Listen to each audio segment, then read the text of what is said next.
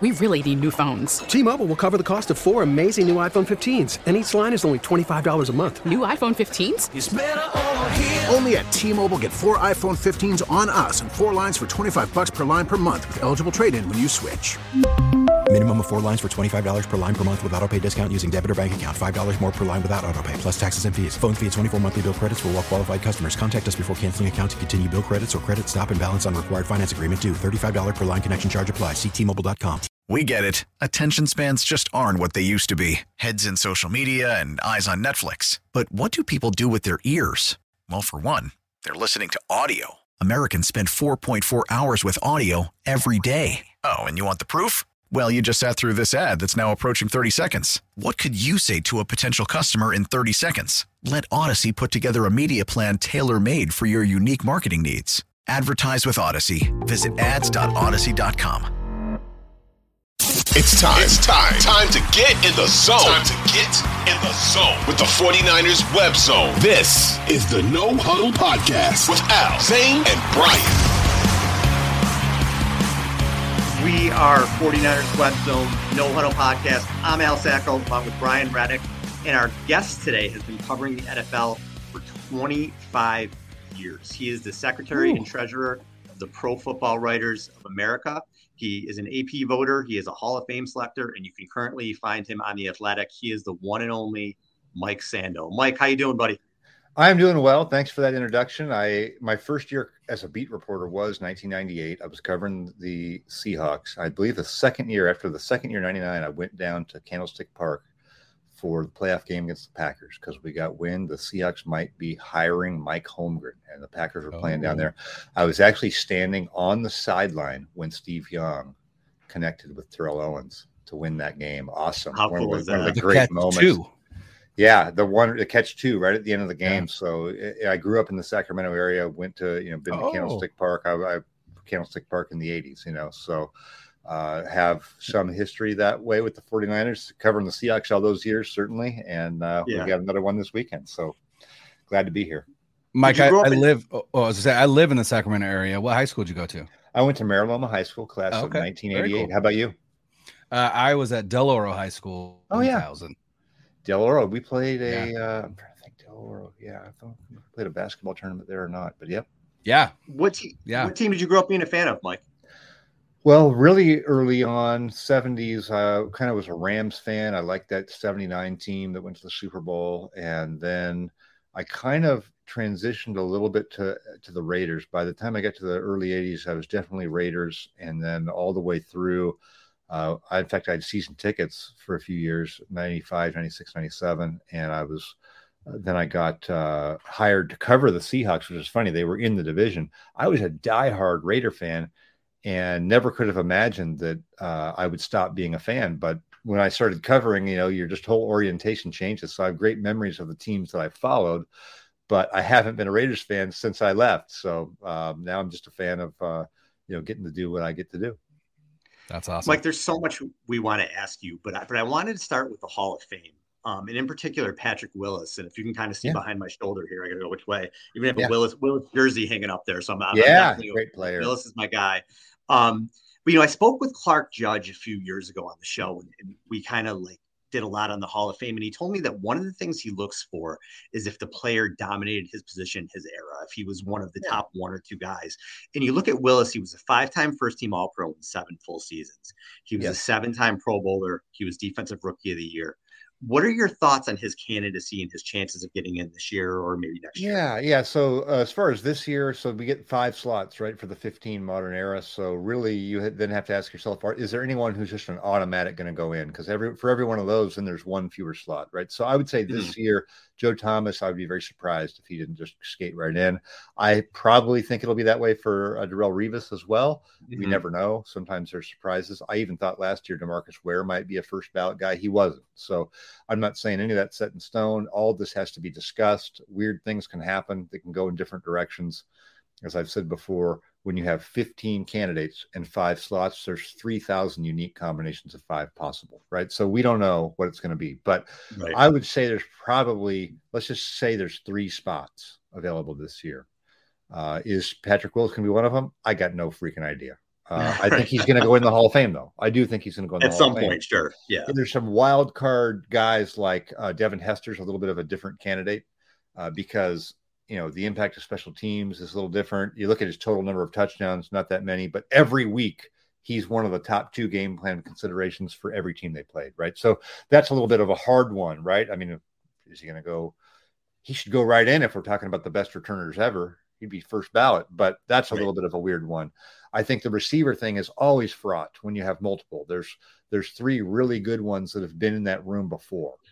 Is there a log jam broken? We're sort of where we were years ago when it was Chris Carter and Andre Reed and Tim Brown. They were all going to get in, but they're sort of log jamming at the funnel, right?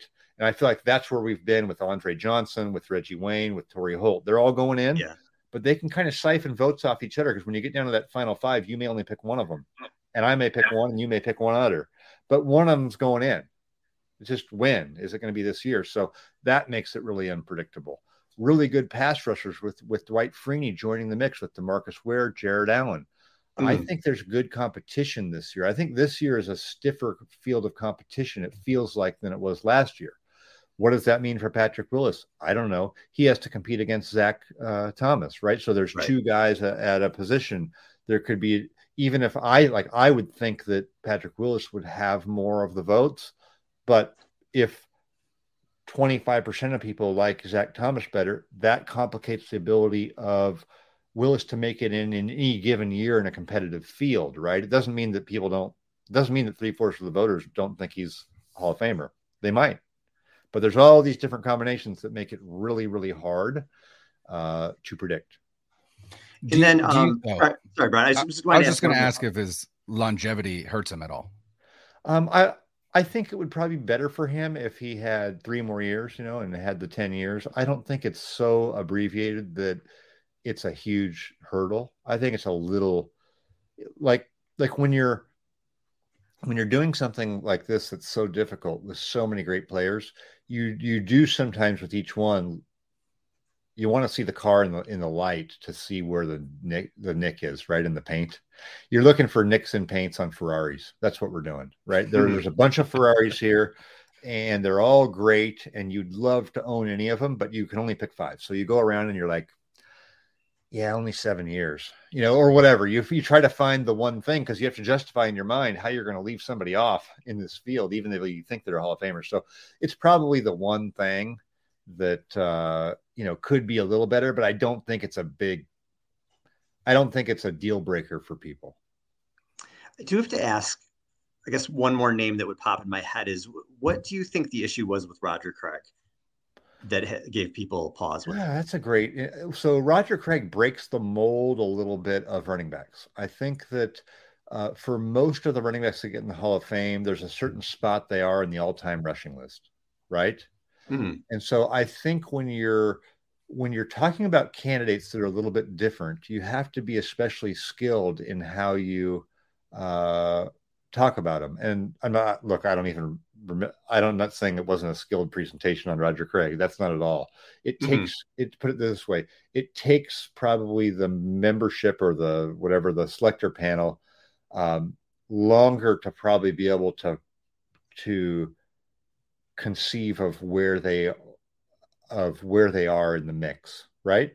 If you retired as the all-time rushing leader, that's pretty easy. When Emmitt Smith got in, the person just said Emmitt Smith and sat down, right? They said Emmitt Smith had more carries for more yards and more touchdowns than anyone. Any questions? So with Roger Craig, you really have to contextualize that. And so that's one of the things that I did this last off season going into the year was I tried to come up with a way to properly evaluate the running backs and take into account what they did catching the ball. I took the top 100 leaders in all-time rushing because I thought it was important that you at least be one of the best rushers of all time, and that was a way to do it.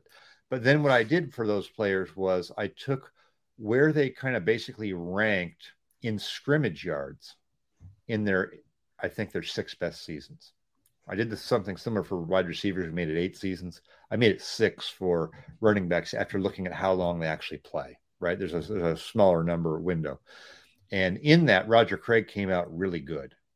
I believe he was in the top 20 of all the guys. What makes a running back a Hall of Famer? Because Ricky is another great player, right? Who also was a great all-around player. But then, sort of had I think an unfair reputation as a player. He could be a little bit of a, hothead's probably a pejorative term, but he was emotional. And sometimes Ricky would just kind of lose it, a little bit. Yeah. And he had the for who, for what game, and people perceived him as a selfish player. This guy was not a selfish player. Oh, he's so good. Laid it all on the line. Great player. I mean, he's the type of guy you want on your team to just sort of like in the old parlance of you want to go to battle with or whatever. He's all in, right? Completely an all-in player. So when I did the scrimmage yards percentile, okay, Jim Brown was number one. He actually led the league 6 times in scrimmage yards. So he gets a 1.000, right? Barry Sanders, Walter Payton, Eric Dickerson, Thurman Thomas was next. Marshall Faulk was next because those guys had that scrimmage yards. That's what I wanted to take into account. Adrian Peterson, LaDainian Tomlinson, Emmitt Smith, O.J. Simpson were the top 10, okay? LaShawn McCoy, Tiki Barber, Curtis Martin, Ricky Waters, Tony Dorsett, Clinton Portis, Edgerrin James, Marcus Allen, Matt Forte, Otis Anderson was 20, and Roger Craig was 21. All right. Otis Anderson. Wow. Yeah. Yes. You wouldn't think of Otis Anderson, as much. People wouldn't nowadays. Otis Anderson with 2 T's. Look him up on YouTube. Second player.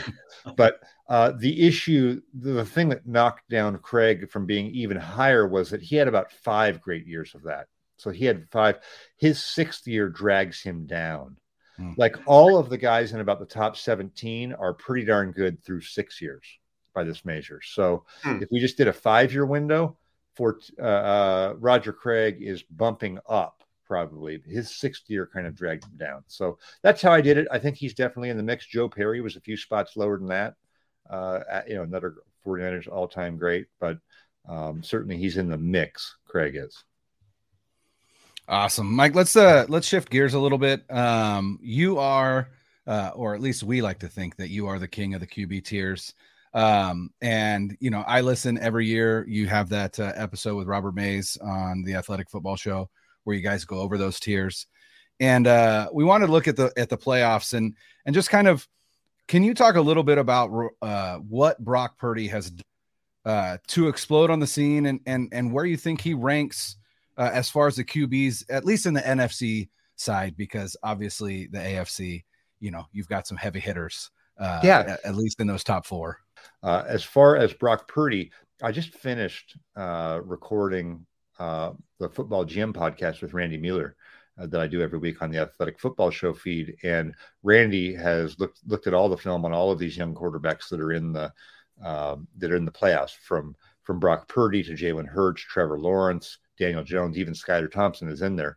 And the thing that Randy really noticed about Brock Purdy was that Kyle Shanahan has not changed the offense for him. That's really the test when you talk about quarterbacks, right? Every quarterback sort of either limits you or expands you in what you can do, right? And in the big picture conversation of Jimmy Garoppolo, the 49ers kind of wanted to expand it a little more, right? Because they thought it's good, but hey, could we even have another gear? But with Purdy coming in, it doesn't look like we've seen Shanahan have to really limit what he wants to do.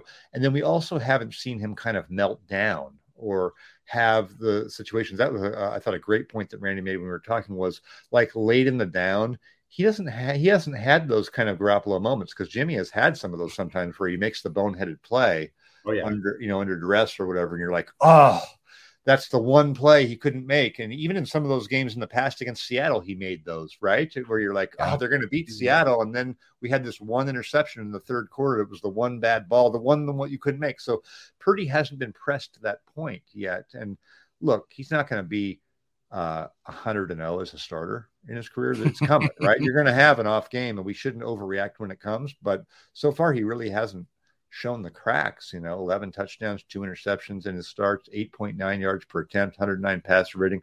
20% of his pass attempts are explosive gains, which is a really high. If you're around 20% for a season, you're going to be, can be MVPs, can be in that range. So, I wish I could say, I don't wish I could say. I mean, I thought I would be able to say that there's some limiting fatal flaw, but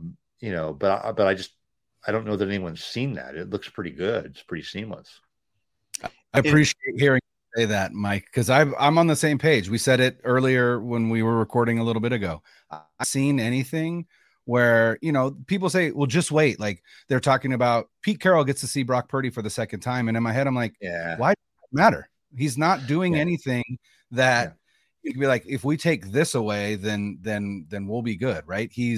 If you take the middle, he'll take the outside. It's I'll say this though, like about 4 or 5 games into the season on Geno Smith, I was asked these questions, and my answer was, I'm not seeing anything that makes us look like a fluke. Like he's accurate, he's poised in the pocket.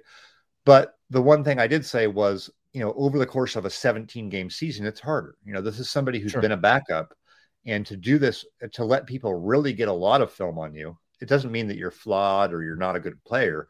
It just does get a little bit harder over time. The more exposures, the more, okay, let's all look at Purdy. All right, we got our whole staff looks at him. Playoff game. Seattle knew that if they won this game, so maybe they've really dug into Purdy to a level that you didn't do in week 12, right? When you're coming off it, maybe they looked at all of his college tape again.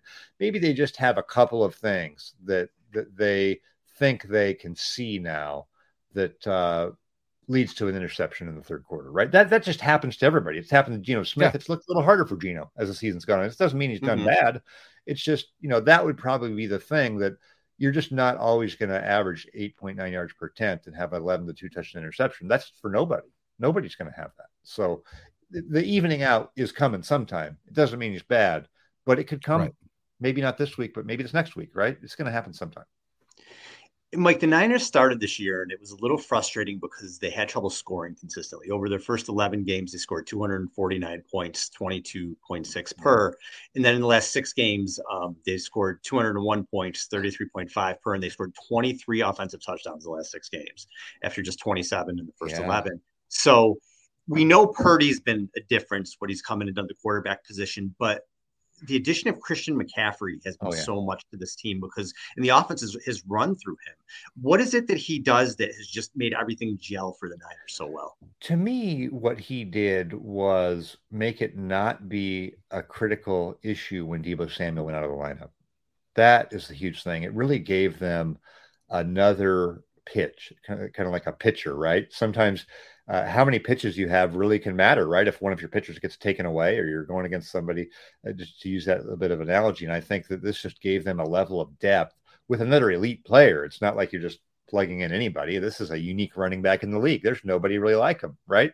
He can catch a 5-yard pass and go 85 yards. He can run a option route. He can run a route in the red zone and beat you. He can run wide receiver routes. So he's a Swiss Army knife unique player. He's kind of like a Marshall Faulk being added to your team. So, if people would ask, hey, what's the difference of adding Marshall Faulk? Well, he's a Hall of Famer. That's what Christian McCaffrey, if he can have that kind of longevity in play, he's a Hall of Fame type of talent. So that's what he adds. But I think for this offense that uses, receivers as running backs as receivers, is moving people around and asking them to do, exploiting their versatility, it's a huge protection against Deebo. To me, I think losing Deebo Samuel could have been a really big deal to this team, and instead it let him explore Christian McCaffrey, who's better in some ways, right? Can do some of those things even better. So that's what it is. It was a great pickup, a really good pickup for this team. Is Scott Fitterer persona non grata in the NFC now because he traded Christian McCaffrey to the 49ers? I really hadn't thought of that. Yeah, I really hadn't thought of that. Yeah, no, it's interesting because think of this. The Rams ran on that. Would Sean McVay be waffling on possibly stepping away from the game if they got Christian McCaffrey? This sounds like a good note for my column. I'm going to write this down.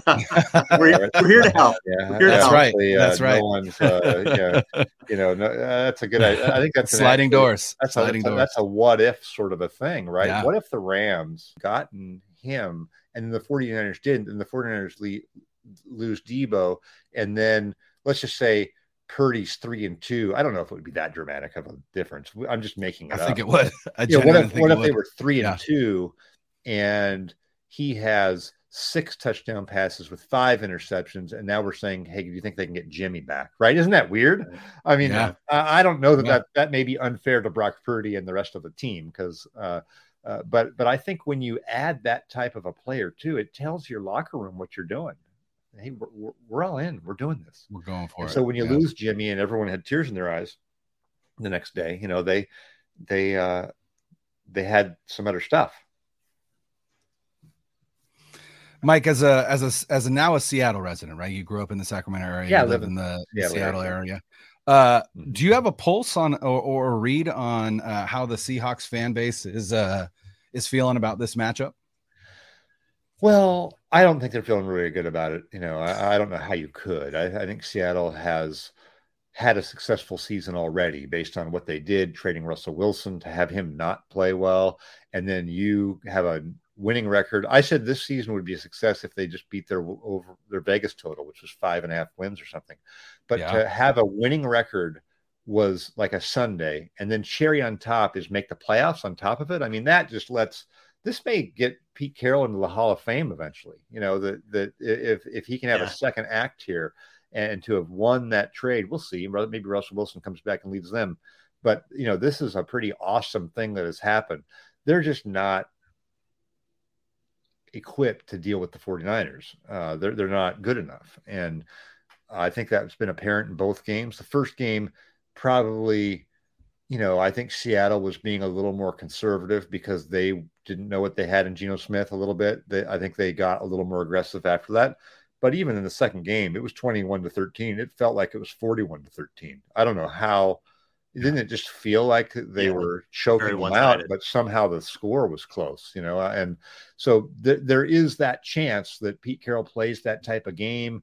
You know, Seattle has had some success at times on special teams, right, against the 49ers. So I do think there's a chance that, you know, Seattle keeps it closer. But when I did the picks on our Football GM podcast, I took the 49ers and gave the points. I just feel like Seattle's a little bit on fumes coming in at this stage, and I'd be pretty surprised if they, you know, had the upper hand. Mike, what's your Final Four prediction? AFC, NFC championship games. That's a great one. Well, I guess I should have had that in front of me, but I'm going to look at this thing. I really do like Cincinnati. I think Cincinnati with Burrow and Chase, and then I think their defense is good. I think it's well schemed. I think they've got some pass rushers. They're a team that I really. Exactly. Lou Anarumo's done a great job there. That was a hire that at the time people weren't like, oh, they got Lou Anarumo, and he's just proved at every turn that he's been excellent. So in the NFC, I like the 49ers. I do. You know, we'll see if Philly can pull it all together, but I like San Francisco all the way through, and sort of, doesn't it feel like the health is a little better for them? You know, and they're going in the right direction. Knock on wood, because this weekend, you know, they don't need to lose 3 guys. But I feel really good about them, and I feel better about them than anyone in the NFC. So, 100%. Yeah, I feel good about that. With, you know, I think Philly, we'll see. I think if Jalen Hurts were to come back and just look great, which was a little shaky the last game, but I don't know. I think they're so reliant on him, where I think the 49ers don't feel as reliant on their quarterback. To me, in the AFC, I do think I like Cincinnati to come out of there. You know, Buffalo's obviously going to be riding a wave of emotion, but you know, I think losing Von Miller is a big deal for them. Yeah, I think that was their McCaffrey edition. Yeah, if they had him, I'd feel a little bit better about it, but I don't know. I think that could hurt them. Before the season, I think I picked Kansas City in the Super Bowl because I trust Reed and Mahomes as a great tandem, even without Tyreek Hill. Their defense has been a little better lately, so I am not ruling them out. I do like Kansas City, but they've had a few hiccups on their special teams. I think their defense is okay, but, you know, not a driving force. I think Cincinnati feels a little bit more complete, a little bit more complete. And I love the edge that they've got. Like, Burrow's got this edge to him. I love the Burrow thing where they're asking about the championship window. He says, it's as long as I'm here. Yeah. Like, there's not a lot of guys who could pull that off. Yeah. Like, I just like them. I just kind of like where they're at. And I thought they were going to maybe fall off this year as the Super Bowl loser. I wasn't all in, and still am not really on their offensive line changes. Burrow's taking a lot of sacks. So, I'm not running the bank with it. That's just kind of the team that I have my eye on. I'm like, before we let you go, I do want to tell you that we're talking face to face here. So, but I started doing this, I don't know, 8 or 9 years ago, maybe. When I first started writing, I reached out to, I don't know how many writers for advice and, hey, how do I get started? What do I do? 2 people got back to me. It was you and Pete Prisco. And I always wanted to thank you face to face for that. It was awesome. It was a huge help when I got started. And we've talked here and there, ever since then. But I thought our listeners, should know that about you, that I've always really appreciated that. Well, I appreciate, as painful and damaging it is to be lumped in with Prisco. I mean, that is a tough thing to be lumped in with Pete. I'm saying that because I know Pete Prisco. That's great. I am glad I replied. How did you reach out to me? Because I'm looking in my email. I don't have one from way back. I think I Facebooked you, if I remember right. Like I used to follow you on Facebook, and I sent you a message thinking this guy's going to think I'm a lunatic. And you got back to me, and we had kind of, here and there, we'll catch up or whatever. And like, you've been helpful to me over the years, and I appreciate it. Oh, that is awesome. Not a lot of people would just do that. I was a total rando, you know what I mean? So yeah, that is great. In fact, that just makes me want to look. I'm going to look and just see. Yeah, it was years. I mean, it might have been 10 years ago, 9 years ago. However long back then I was covering NFC West for ESPN. And I, at that time, I think we were putting stuff on Facebook and trying to, expand the audience and all of that. And I've always enjoyed that. Especially when I was doing kind of a blog type stuff like we were doing then at the NFC West, or before that Seahawks, I really loved that instant feedback and interaction. So I'm glad I got back to you, and glad you're doing what you're doing, and really enjoyed the discussion. This was a great discussion. It's one of the better ones I've had. So really appreciate you having me on. Appreciate it, Mike. Thank you so much. It's been an honor, Mike. Thank you so much. Hey, thanks. Appreciate it. Enjoy the game this weekend. Thank you. We will. Have a good one. Okay. Odyssey celebrates Mother's Day, brought to you by T-Mobile. You can count on T-Mobile to help you stay connected on America's largest 5G network. Odyssey is giving you a chance to win a trip to London to see Taylor Swift at the Eras Tour. It's Tay in the UK. Hey, it's Taylor. Just download the free Odyssey app, log in and listen to a participating station for a minimum of 60 minutes to get your daily entry. And you could win a chance to fly off to London with 3 friends and see Taylor. I can't wait to see you at the Eras Tour in London. For more, go to odyssey.com/Taylor. Tay in the UK. It's on the Odyssey app. Thanks to Republic Records. This is a national contest.